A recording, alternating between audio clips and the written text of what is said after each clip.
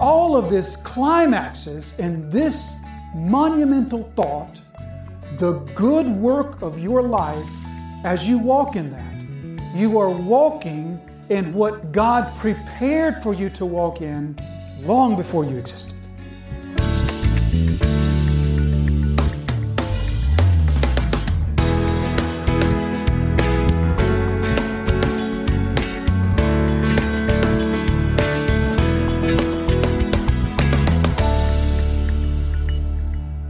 But here, this final phrase here that Paul says, we are His workmanship, created in Christ Jesus for good works, which God prepared beforehand, that we should walk in them. So the first thing I ask is, why did Paul say that? Why was that there? Didn't it feel like Paul could have put a period? For His workmanship you are, created in Christ Jesus for good works. I mean, couldn't there have been the end of that thought? Because doesn't it seem like that Paul has made the point? Why did he feel the need to go further, talking about these works that are prepared beforehand and us walking in them? Furthermore, Paul is going to use a very unique and somewhat awkward phrase in saying that these works are prepared beforehand. Why didn't Paul say planned? Doesn't that seem like it would have made more sense? You are His workmanship, created in Christ Jesus for good works, which God planned beforehand. Doesn't that seem to match? Why would he put it this way? And why does he feel like that he's not yet done with his point? So he's going to say to us some things about the works, and he's going to call these works prepared beforehand. These works that are prepared beforehand. I think the underlying reason that Paul is doing this, I think he wants to leave us with a profound sense that these good works, these things in our life that in some way look like Jesus, when we see those things in our life, he wants us to think God is here. When we see something about our life or the lives of believers around us, when we see something that looks like Jesus, that sounds like Jesus, Paul wants us to have a profound sense that's God. God is here. God is working. As I do this thing, as I serve in this way, as I commit this righteous deed, I am doing what God has prepared for me all along. I am walking in the life that He has prepared for me, and I am doing it with Him right here with me. He wants to leave a profound sense in His readers that as you do these righteous things, these things that look and sound and act something like Jesus, that you are living out the life that has been prepared for you and doing the works that have been prepared for you. Now, as we think about this phrase, good works, it's not something that Paul uses frequently. He only uses this phrase a couple times. Almost every time that Paul says the word works, he means evil works, or he means works in which someone is attempting to gain God's favor by works of religion. That's usually what he means by that word. It's rare that he pairs this up with the adjective good and uses it in this way. So what does he mean by these good works? I think what we need to guard ourselves against thinking is that Paul is talking about some sort of random good deed, like helping the old lady across the street or helping the elderly person with their groceries out to their car. That is a good work, yes. That is a righteous thing. But I don't think what Paul has in mind here is just the sort of, I volunteered down at the soup kitchen the other day. I don't think he has in mind this sort of good thing that you do here or there or whatever. Because he says that these good deeds are prepared that we may walk in them. Now, whenever we see that phrase, walk in them, whenever we see that in our scriptures, that is speaking of a way of life. That is speaking of a manner of living. That's not speaking about something I might do as I leave the checkout at the grocery store. That's speaking of what my life is about.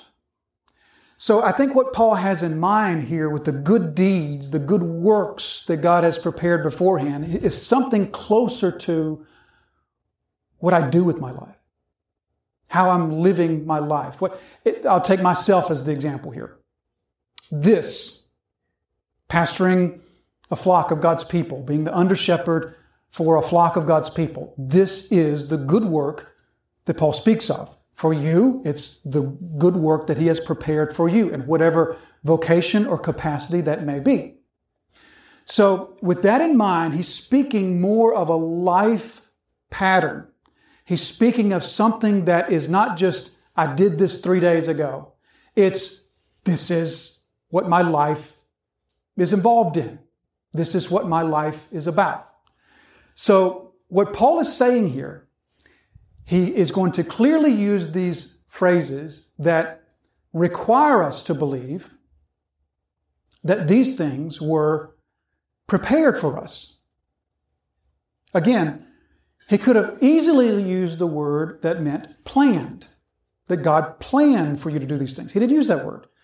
He used the word prepared for you. God has prepared these things. And he says that God has prepared them before. Now, when does he mean before? I think that Paul, when he says that these have been prepared before, I think he means the same thing here that he meant in chapter 1, verse 4.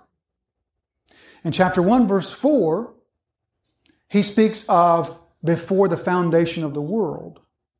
And the reason that I think that this is the same thing is because there he tells us we were chosen before the foundation of the world to be what?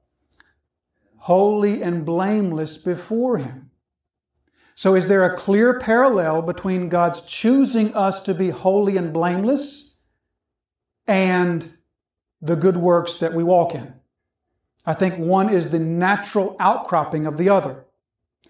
So if God chose one before the foundation of the world, then it seems that he chose both before the foundation of the world. So what Paul is requiring us to see here is that the path of your life was something God prepared long before you existed.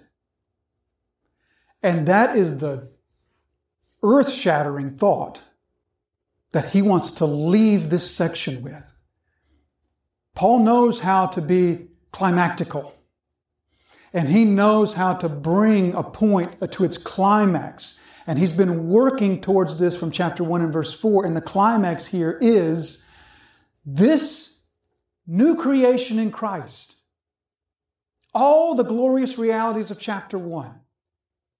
All the ugly realities of the beginning of chapter 2 that he saved you from. All of this climaxes in this monumental thought, the good work of your life, as you walk in that, you are walking in what God prepared for you to walk in long before you existed. Now, let's sort of tease that out a little bit. And I want to change a little bit of the wording here. I'm not going to change the meaning, but I'm going to change a little bit of the wording just to kind of help us toss it around and get our spiritual arms around it a little bit better. So Paul talks about preparing the good works of our life. Let's change that to the story of your life. Does that fit? The story of your life. Isn't your life a story? Aren't you living out a story? And so what Paul's saying here is that God wrote the story of your life. And as you, this new creation in Christ, are living in these good works that he has prepared, you are living the story that he has written for you. I see no other way to understand that what Paul wants us to see is the path of your life is something that God not just planned, but prepared beforehand. Now, before we go much further, let me just interject this, because it's always helpful just to remind ourselves. Paul is not suggesting that we're some sort of robot that we're some sort of automaton, that we just blindly bump around through life, having no other choice but to just go the path that God has set before us. That's not, Scripture never, nowhere in Scripture are you allowed to believe that you are freed from having to make choices. David affirms in Psalm 42 verse 11 that he must choose to trust God. He must choose to hope in God. So never do the Scriptures say to you, oh, God's planned this out, so just put yourself on autopilot. It doesn't matter what you do. No. Jesus says, strive to enter by the narrow gate. Now that word strive, Jesus chose his word carefully. That's literally the word that we get our word agonize from. So Jesus was literally saying agonize to enter through the narrow gate, meaning this is not going to happen without your intense effort. But nevertheless, the two realities that Scripture presents to us are you must strive to enter through the narrow gate, all the while following the path that God has prepared for you since before the foundation of the world. How do we explain those two? As we've said many times before, I don't know. I can't understand it, much less explain it. But the Scriptures teach me that I walk the path God prepared for me before the foundation of the world. Also, I can make bad choices, and I can make wrong choices, and I can make selfish choices, and I'm responsible for those selfish choices. So this path of life, this story of our life, here I think is what Paul is getting at.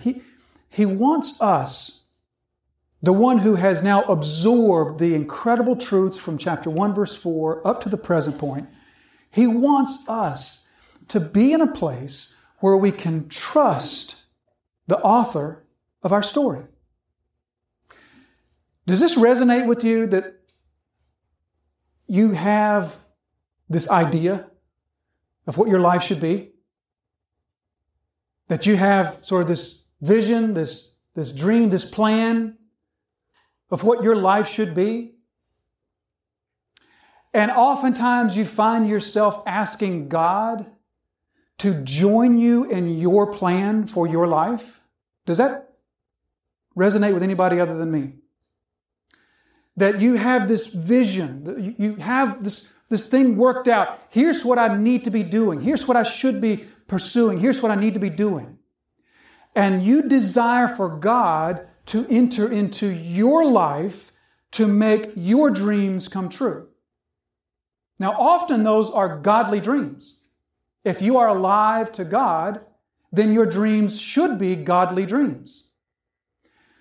But even godly dreams can be ours. And we can find ourselves in the place of asking God to come into our life and make our plans come true. Sometimes that's the way it works, because sometimes those plans and those dreams are what God has planted in us. Sometimes they're not. But the struggle comes when we become fixated upon that. And then we experience worry and anxiety. There's many ways you can define anxiety and worry. Here's one that sort of fits this morning's context. Worry is when you think you know what your life should work out to be, and God doesn't seem to be able to bring it about.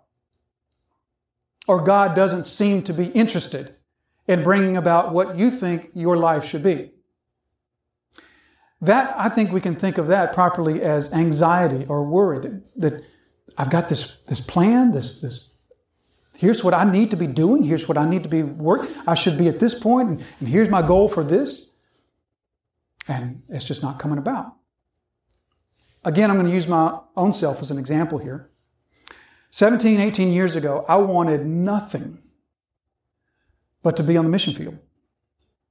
I knew where I wanted to go. I learned the language of the place that I wanted to go. I just knew. Why would God not put someone on the mission field that wanted to go? Why would He not? Until over a period of about 2.5 years, every single door was closed. And that was one of the 3 most difficult times of my life. one of the biggest struggles was coming to terms with a God that was not ready to enter my life and make my plans come true. Instead, what he was saying to me was, I have a plan. And I invite you to come along with my plan for your life. At the time, I was pastoring a small church, took the church just as sort of a means of doing something for a couple of years while I was finishing up my first part of seminary, or my first seminary degree there, preparing to enter the mission field. I thought, well, I'll just pastor a church for 2 or 3 years. There'll be some good experience, pay the bills. But this is not what I want to do. I'm going to the mission field. I even told the church, I'm going to the mission field.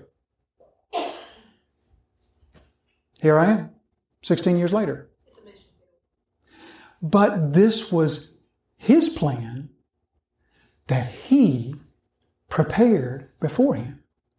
My problem was that I had to realize that God wants me to join his plan for my life that he prepared long before, instead of saying, no, God, this is the plan. Didn't you hear me? I'm going to the mission field. I need you to come along and bless my plan. Modern evangelicalism is absolutely poisoned with the idea of asking God into your life. It's absolutely poisoned. Find that in the Bible. Find the concept in the Bible somewhere of asking God to come into my life. Now, it is absolutely true that our lives are changed when Jesus Christ redeems us, when the Holy Spirit indwells us. Yes. But it's also true that the Scriptures teach emphatically God has prepared your story. And He is the perfect story writer. God has prepared a complex story for all of us. Now, there may be somebody somewhere that God has prepared a simple story. I don't know them. Maybe it's you, but everybody I know has the story of their life that's complex. It's here, it's there, it's twists, it's turns, it's U-turns, it's reconfiguring. That's the story of my life, probably the story of your life. And I think that's the story of most everyone's life, is that God has prepared for you a complex story of twists and turns and rethinks. But doesn't that make a good story? You ever read just a remarkable story in which it's just full of twists and turns and unexpected letdowns, and then at the end, this skilled writer brings it all together in such a way that you say, oh, now I see why that happened. Now I see why they took me on that big loop. And God is the perfect story writer. The path that He has prepared for us is infinitely better than any path we could make for ourselves. Do you realize that? You could, on your own, be as successful as this world will allow. You could achieve every level of success. You could be like Billy Graham. But if that was not the path prepared for you, in God's eyes, you are a failure. On the other hand, God's path for your life could be one of obscurity and struggle. And you could live your life impacting one person. And that is a far, infinitely greater life. That is an infinitely more important and more significant life than all of the Billy Grahams put together when that wasn't the prepared path of God. Do you see how for God to prepare the path of your life, it doesn't matter if you're cleaning toilets. If that's the prepared path for your life, that is the most glorious life that we could live. Remember the story of Joseph? Remember Joseph? Remember how Joseph, his life took a lot of turns, didn't it? I mean, he goes from being his father's favorite to thrown down a pit to sold as a slave to ruling the household of the soldier guy, Potiphar, to accused falsely, thrown in jail again, to run in the jail, to run in Egypt. I mean, that story had a lot of twists and turns. But do you remember at the end of the story, Jacob and his brothers, they'd all come down to Egypt, and Joseph had saved their lives and everything. They were living down, and then Jacob dies. And after Jacob, the father, dies, remember all the brothers, they come to Joseph and they say, hey, Joseph, right before Dad died, he told us that you're supposed to forgive us. I think they made all that up because they were thinking that once Dad was dead, Joseph is going to let us have it. So they said, well, Jacob, our dad, his dying wish was that you would be nice to us. Remember Joseph's response? Am I in the place of God? In other words, am I in the place to write my own story? I have lived the story that God wrote for me. And that story took me to the pit of a dry well. It took me in bondage to Egypt. It took me into the dungeon. And it took me to the heights of leadership in Egypt. I'm not in the place of God. I'm here to live His story for my life. Joseph had learned to trust the writer of his story because the story that was written for Joseph was infinitely more glorious, fulfilling, satisfying, and significant than anything Joseph could have planned or carried out on his own. This is a hard thing for us to receive, isn't it? I mean, it sounds good. You're all sitting here on church on Sunday morning. You got your church clothes on and everything. And it's really easy to nod your head and amen this. But in the nitty-gritty of life, when that thing that you've been counting on, that you've been preparing for, that you have spent your money on, spent your time on for 3 years now, you thought that's what was coming about, and then all of a sudden the door's closed. That's when it's harder, isn't it? That's when trusting the writer of your story is much harder. And let me tell you, you can't trust him then if you didn't trust him on the minor turns that lead up to that. This is what Paul wants to impress upon us. Thank you for listening to today's episode of Truth That Transforms with pastor and Bible teacher Jason Wilkerson. Truth That Transforms is the daily teaching broadcast of Disciples Fellowship Church. We invite you to visit our website, where you will find more resources to help in your journey of discipleship. You can find us at www.disciplesfellowshipnc.com or connect with our Facebook page at Facebook/DisciplesFellowshipNC. Truth That Transforms exists to glorify Jesus Christ through the teaching of His sanctifying and disciple-making Word.